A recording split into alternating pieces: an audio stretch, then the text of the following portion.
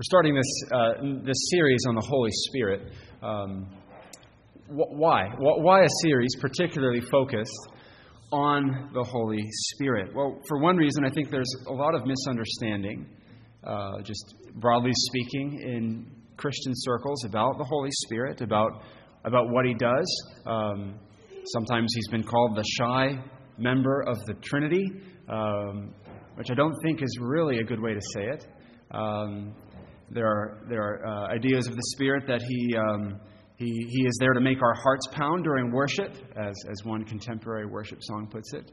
That He is there to make us feel warm inside, or to give us special, divine, direct revelation as to how we're to live our lives, make us speak in tongues, or do all sorts of things. What is the Spirit's role? There are all these ideas out there.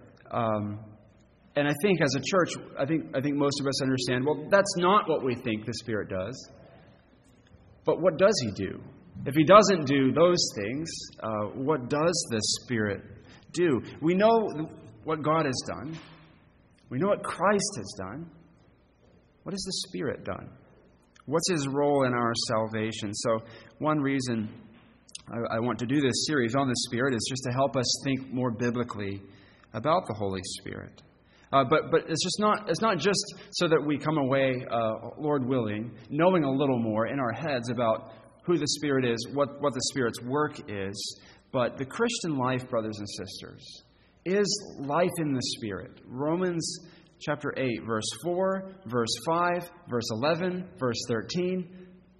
All those verses say it's a life of walking according to the Spirit, living according to the Spirit. How can we do that if we don't know what it means to live according to the Spirit? The things of Romans 8, and that's where we're especially going to be focusing our attention as we look at the work of the Spirit in our lives. The things of Romans 8 are the heart and center of the gospel, and some of the most precious riches that we can enjoy in the Christian life. And they are about what it means to be a Christian and what it means to be in the Holy Spirit and have the Holy Spirit. The scope of the series is not going to be looking at all the Bible has to say on the Spirit. We could start in the Old Testament. There's so much groundwork laid in the Old Testament for the Spirit's work. We could look at the Gospel of John, which has a lot of rich teaching on the Spirit, or Luke and Acts as well. Other places. But we're gonna just focus in very specifically on Romans 8. And see what the Scriptures say there to us about the Holy Spirit and His work in our lives and in our salvation. And we're going to divide Romans 8 into three main sections. The first section being verses 1 through 13, the Spirit of new life. The Spirit of new life. And tonight we're just going to take the first subsection of that section, which will be verses 1 through 4 of Romans 8 on justification.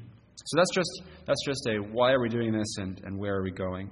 Let's turn now to God's Word and read together. Our Old Testament reading is Isaiah 61.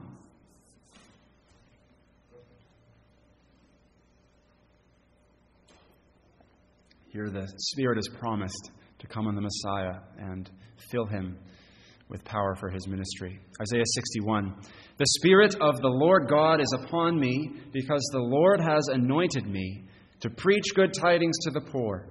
He has sent me to heal the brokenhearted, to proclaim liberty to the captives, and the opening of the prison to those who are bound, to proclaim the acceptable year of the Lord and the day of vengeance of our God, to comfort all who mourn, to console those who mourn in Zion, to give them beauty for ashes, the oil of joy for mourning, the garment of praise for the spirit of heaviness, that they may be called trees of righteousness, the planting of the Lord, that He may be glorified.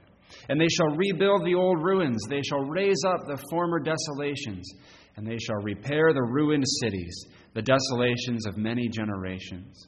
Strangers shall stand and feed your flocks, and the sons of the foreigner shall be your plowmen and your vine dressers, but you shall be named the priests of the Lord. They shall call you the servants of our God. You shall eat the riches of the Gentiles, and in their glory you shall boast. Instead of your shame, you shall have double honor, and instead of confusion, they shall rejoice in their portion. Therefore, in their land they shall possess double. Everlasting joy shall be theirs. For I, the Lord, love justice. I hate robbery for burnt offering. I will direct their work in truth and will make with them an everlasting covenant. Their descendants shall be known among the Gentiles and their offspring among the people. All who see them shall acknowledge them, that they are the posterity whom the Lord has blessed. I will greatly rejoice in the Lord. My soul shall be joyful in my God, for he has clothed me with the garments of salvation. He has covered me with the robe of righteousness. As a bridegroom decks himself with ornaments, and as a bride adorns herself with her jewels. For as the earth brings forth its bud, as the garden causes the things that are sown in it to spring forth, so the Lord God will cause righteousness and praise to spring forth before all the nations. Our New Testament text, Romans 8, first 4 verses.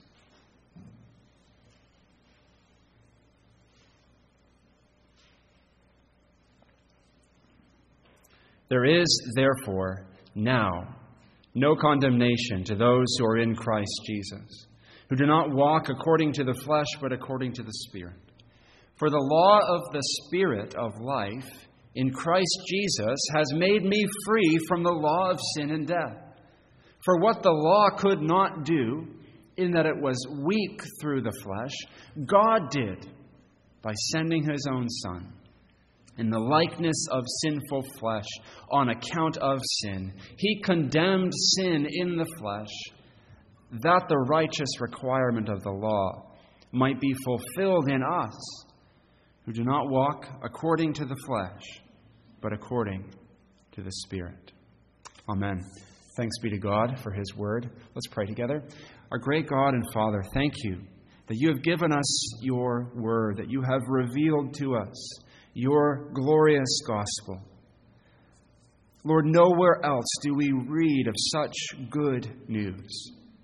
Nowhere else do we see our Lord Jesus Christ in his glory and beauty and excellency as our Savior. Nowhere else do we read of your Holy Spirit as the one who applies all that is ours in Christ to us. So, Father, open our eyes. Teach us by your very word, and work in us by your Spirit, according to your word, we pray. In Jesus' name, amen. Just a few chapters after Romans chapter 8 comes Romans chapter 11.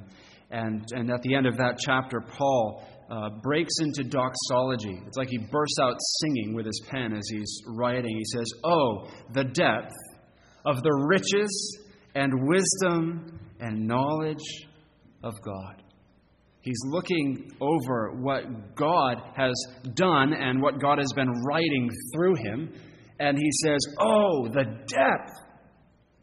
He's never seen such glorious things as he sees in the gospel. These are the depths. These are some of the deepest things of God, things we never could have imagined or invented, or things that seem too good to be true, but are absolutely true. And among all the things that Paul, looking back over what he's written, is glorying in, oh, the depths, the glory of God, the deep things, Romans 8 is surely one of the deepest of all. Sometimes we think of deep things as mysterious things, esoteric things, abstract things, right? We live on the surface, not on the depths. Give us Romans chapter 12. Tell us what to do. Romans chapter 8, right? These depths we can get lost in. Leave that to the theologians. But brothers and sisters, the things of Romans 8, the depths of the gospel, are the very life of the Christian. The depths of Romans 8 are like deep wells, where some of the sweetest and clearest water of the gospel is kept. And that's the stuff we need to give us life. Romans 8 and the depths of Romans 8 are life-giving. I don't mean life-giving in just they're encouraging. I mean spiritually life-giving, eternal life-giving in Christ.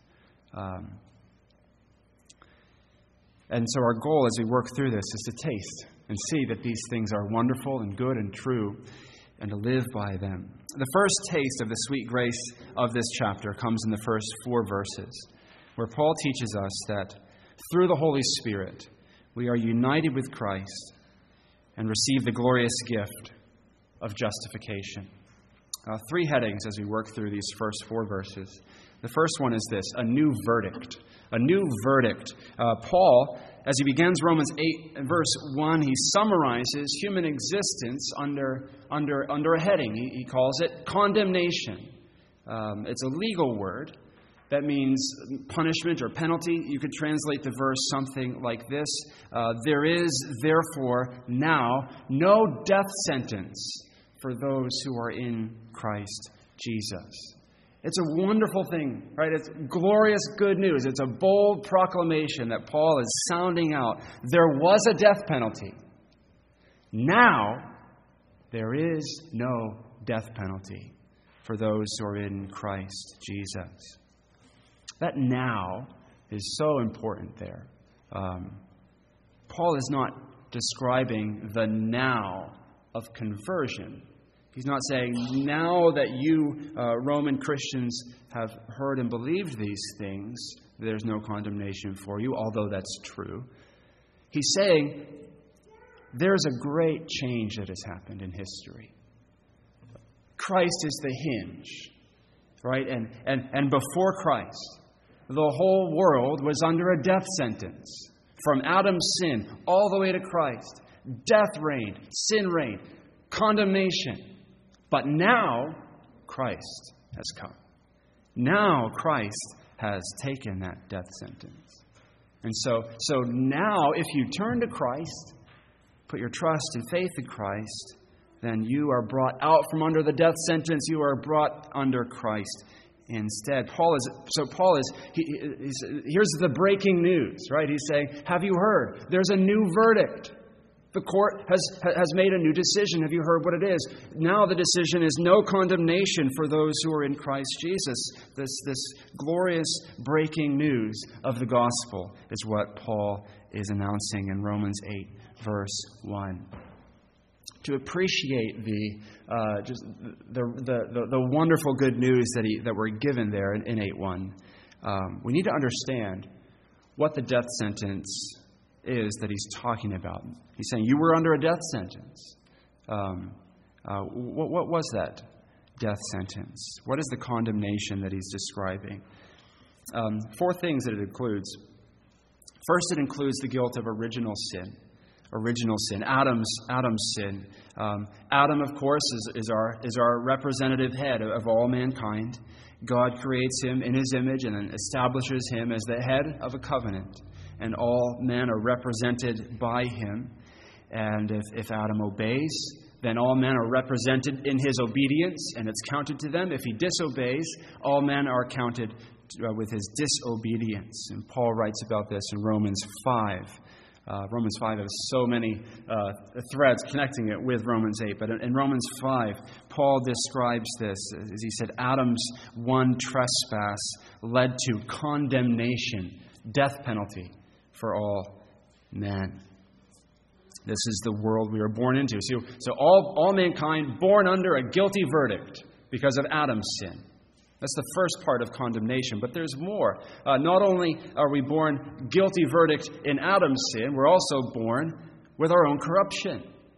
We're born with a sinful, twisted, bent, and disordered nature, suppressing the truth in unrighteousness, rebelling against God in our wills. Apart from Christ, the death sentence that the world is under is the death sentence of sin being like a totalitarian dictator, controlling every aspect of your life, being given over to sin more and more. Ephesians 2, 1-3 describes this like this: you were dead in the trespasses and sins in which you once walked, following the course of this world, following the prince of the power of the air, the spirit that is now at work in the sons of disobedience, carrying out the desires of the body and the mind, and we're by nature children of wrath like the rest of mankind. So we're born under this death sentence, the penalty, the guilt of Adam's sin, our own corruption. And then third, also, our own guilt of our ongoing sin. The guilt of the sin that we commit day by day. And the wages of sin being death, that we're racking up that debt over our whole lives. And the fourth aspect of the death sentence is the wrath of God.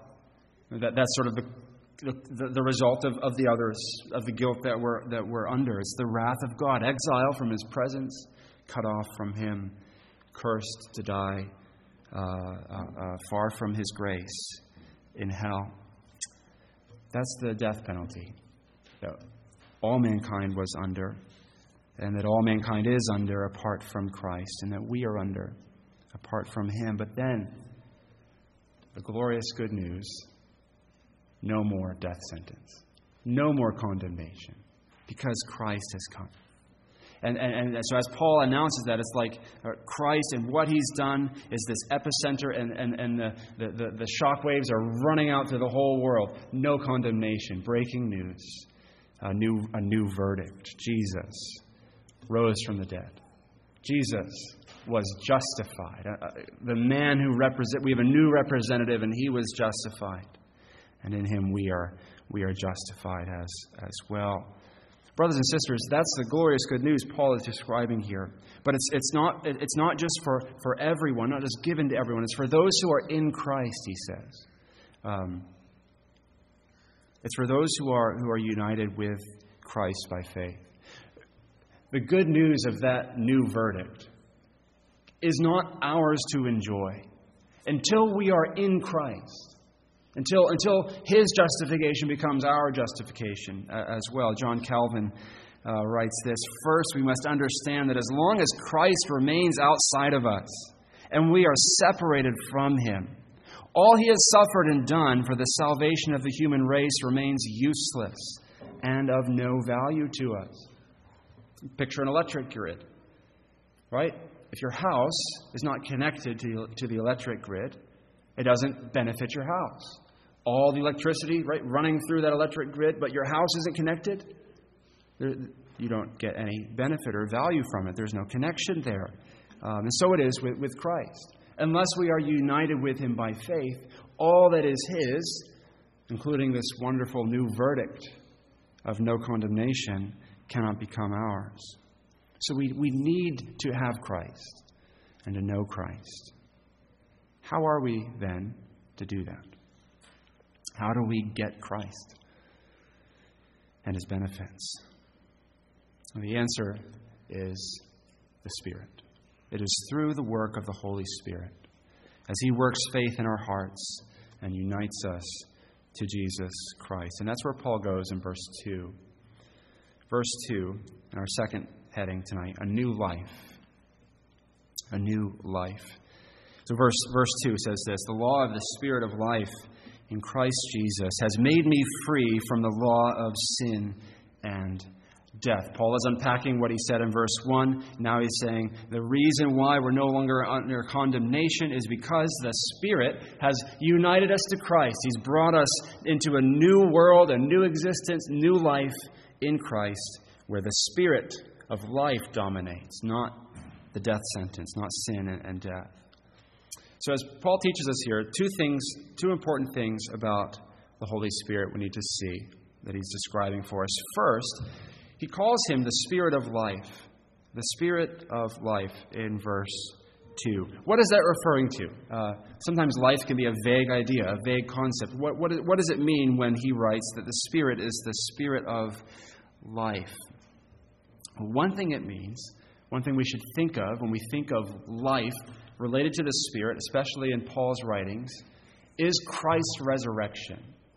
Just a little bit later on in Romans chapter 8, Paul will describe the Spirit as the one, if the Spirit of Him who raised Jesus from the dead is in you, he will write.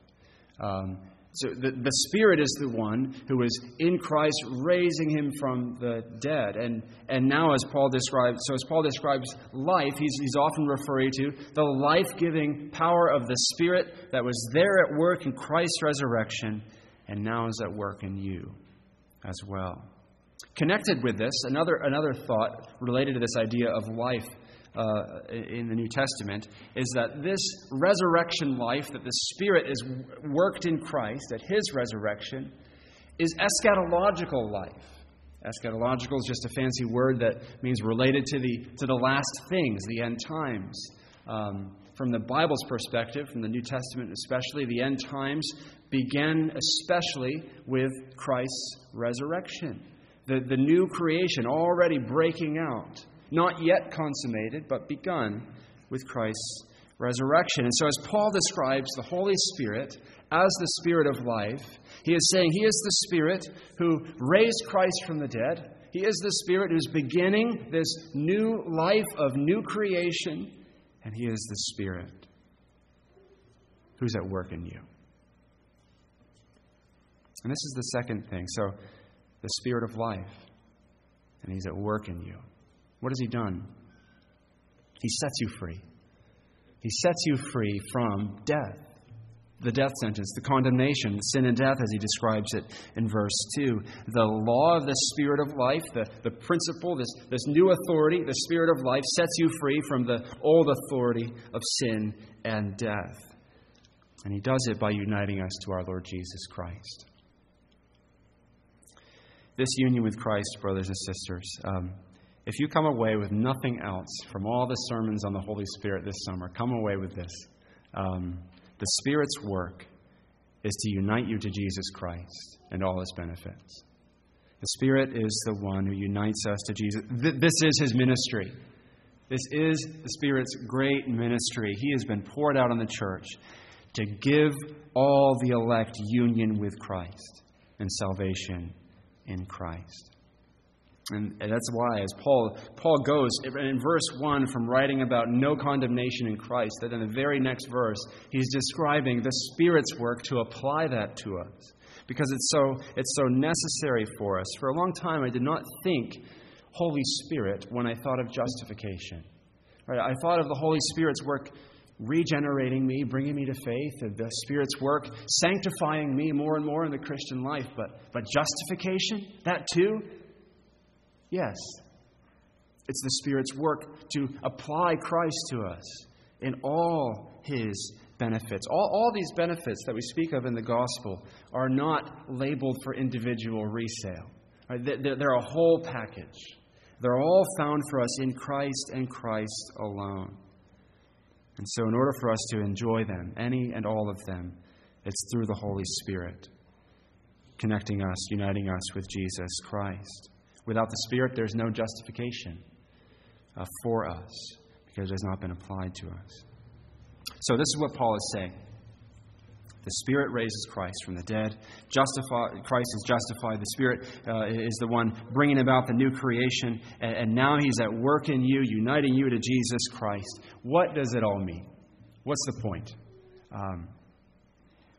It means, brothers and sisters, that as a Christian, you are living an entirely new life in a new world. You used to live in an old world under a death sentence, under guilt, under wrath, dominated by sin. Now, resurrection life already is at work in you, and you're part of the heavenly world already, where there is no death sentence, because you're in Christ. We're so quick to forget the glorious good news of what has happened to us and what has been applied to us by the Spirit. We feel the pull of temptation to cynicism or to anger or lust or despair or bitterness or any sin, and we forget we're not under the law of sin and death anymore. We're in the Spirit. We're in Christ and in this new world where we feel the effects of our mortality, getting weaker or sicker.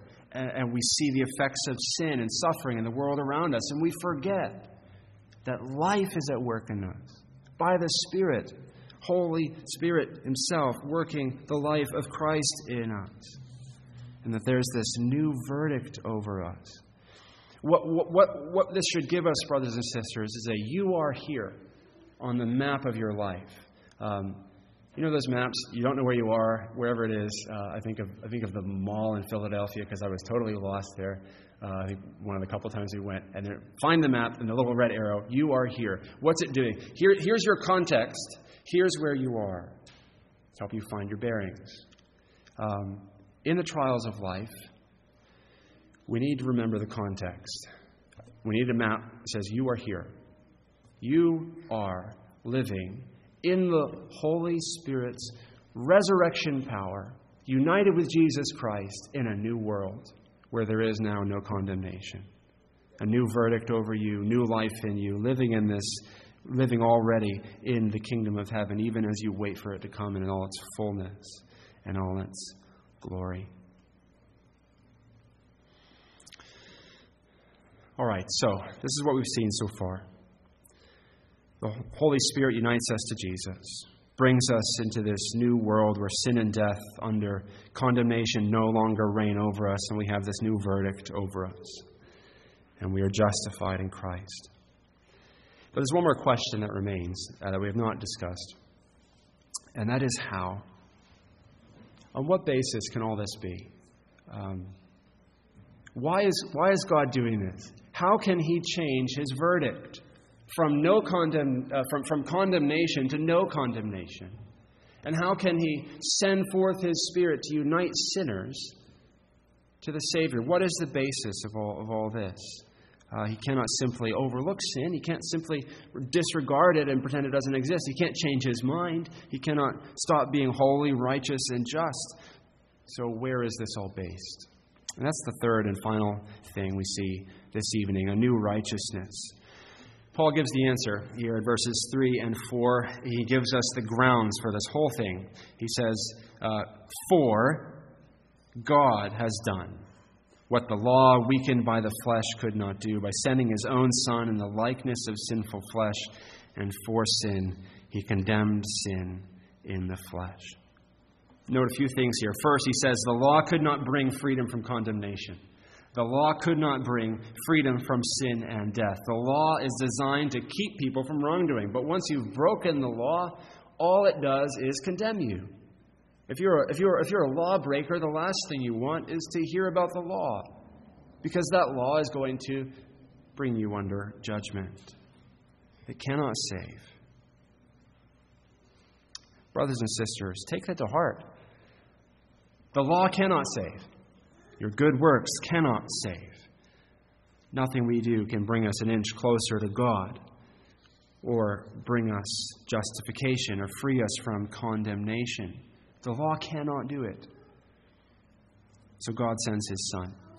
God sees the law cannot do this because of our sin, so He sends His Son. We're told He sends His Son in the likeness of sinful flesh. He sends Jesus clothed in our form, not Himself sinful, but bearing our sin with our human nature. And He lives out His life in obedience to His Father. And then we are told that God condemns sin in the flesh.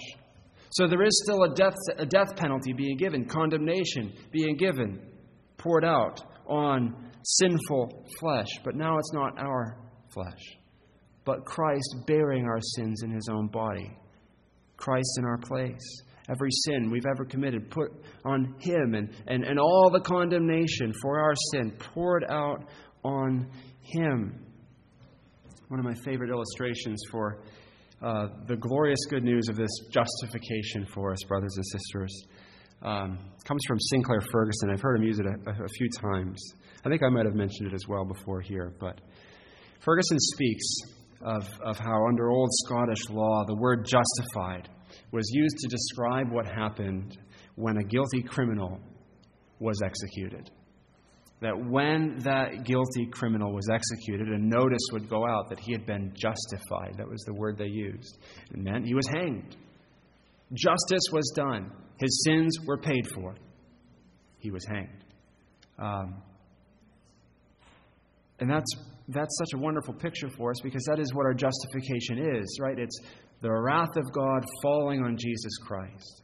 All of it, all the condemnation on Him, so that we are not counted guilty and the full penalty has been paid. So there is no wrath left for those who are in Christ.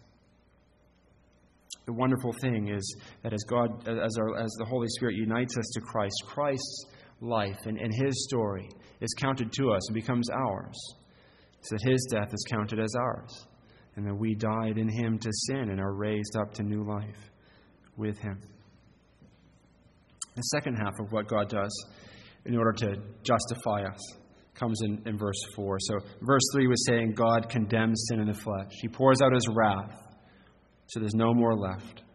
Then verse 4 says that he justifies sinners by counting them righteous. Verse 4, in order that the righteous requirement of the law might be fulfilled in us who walk not according to the flesh, but according to the Spirit.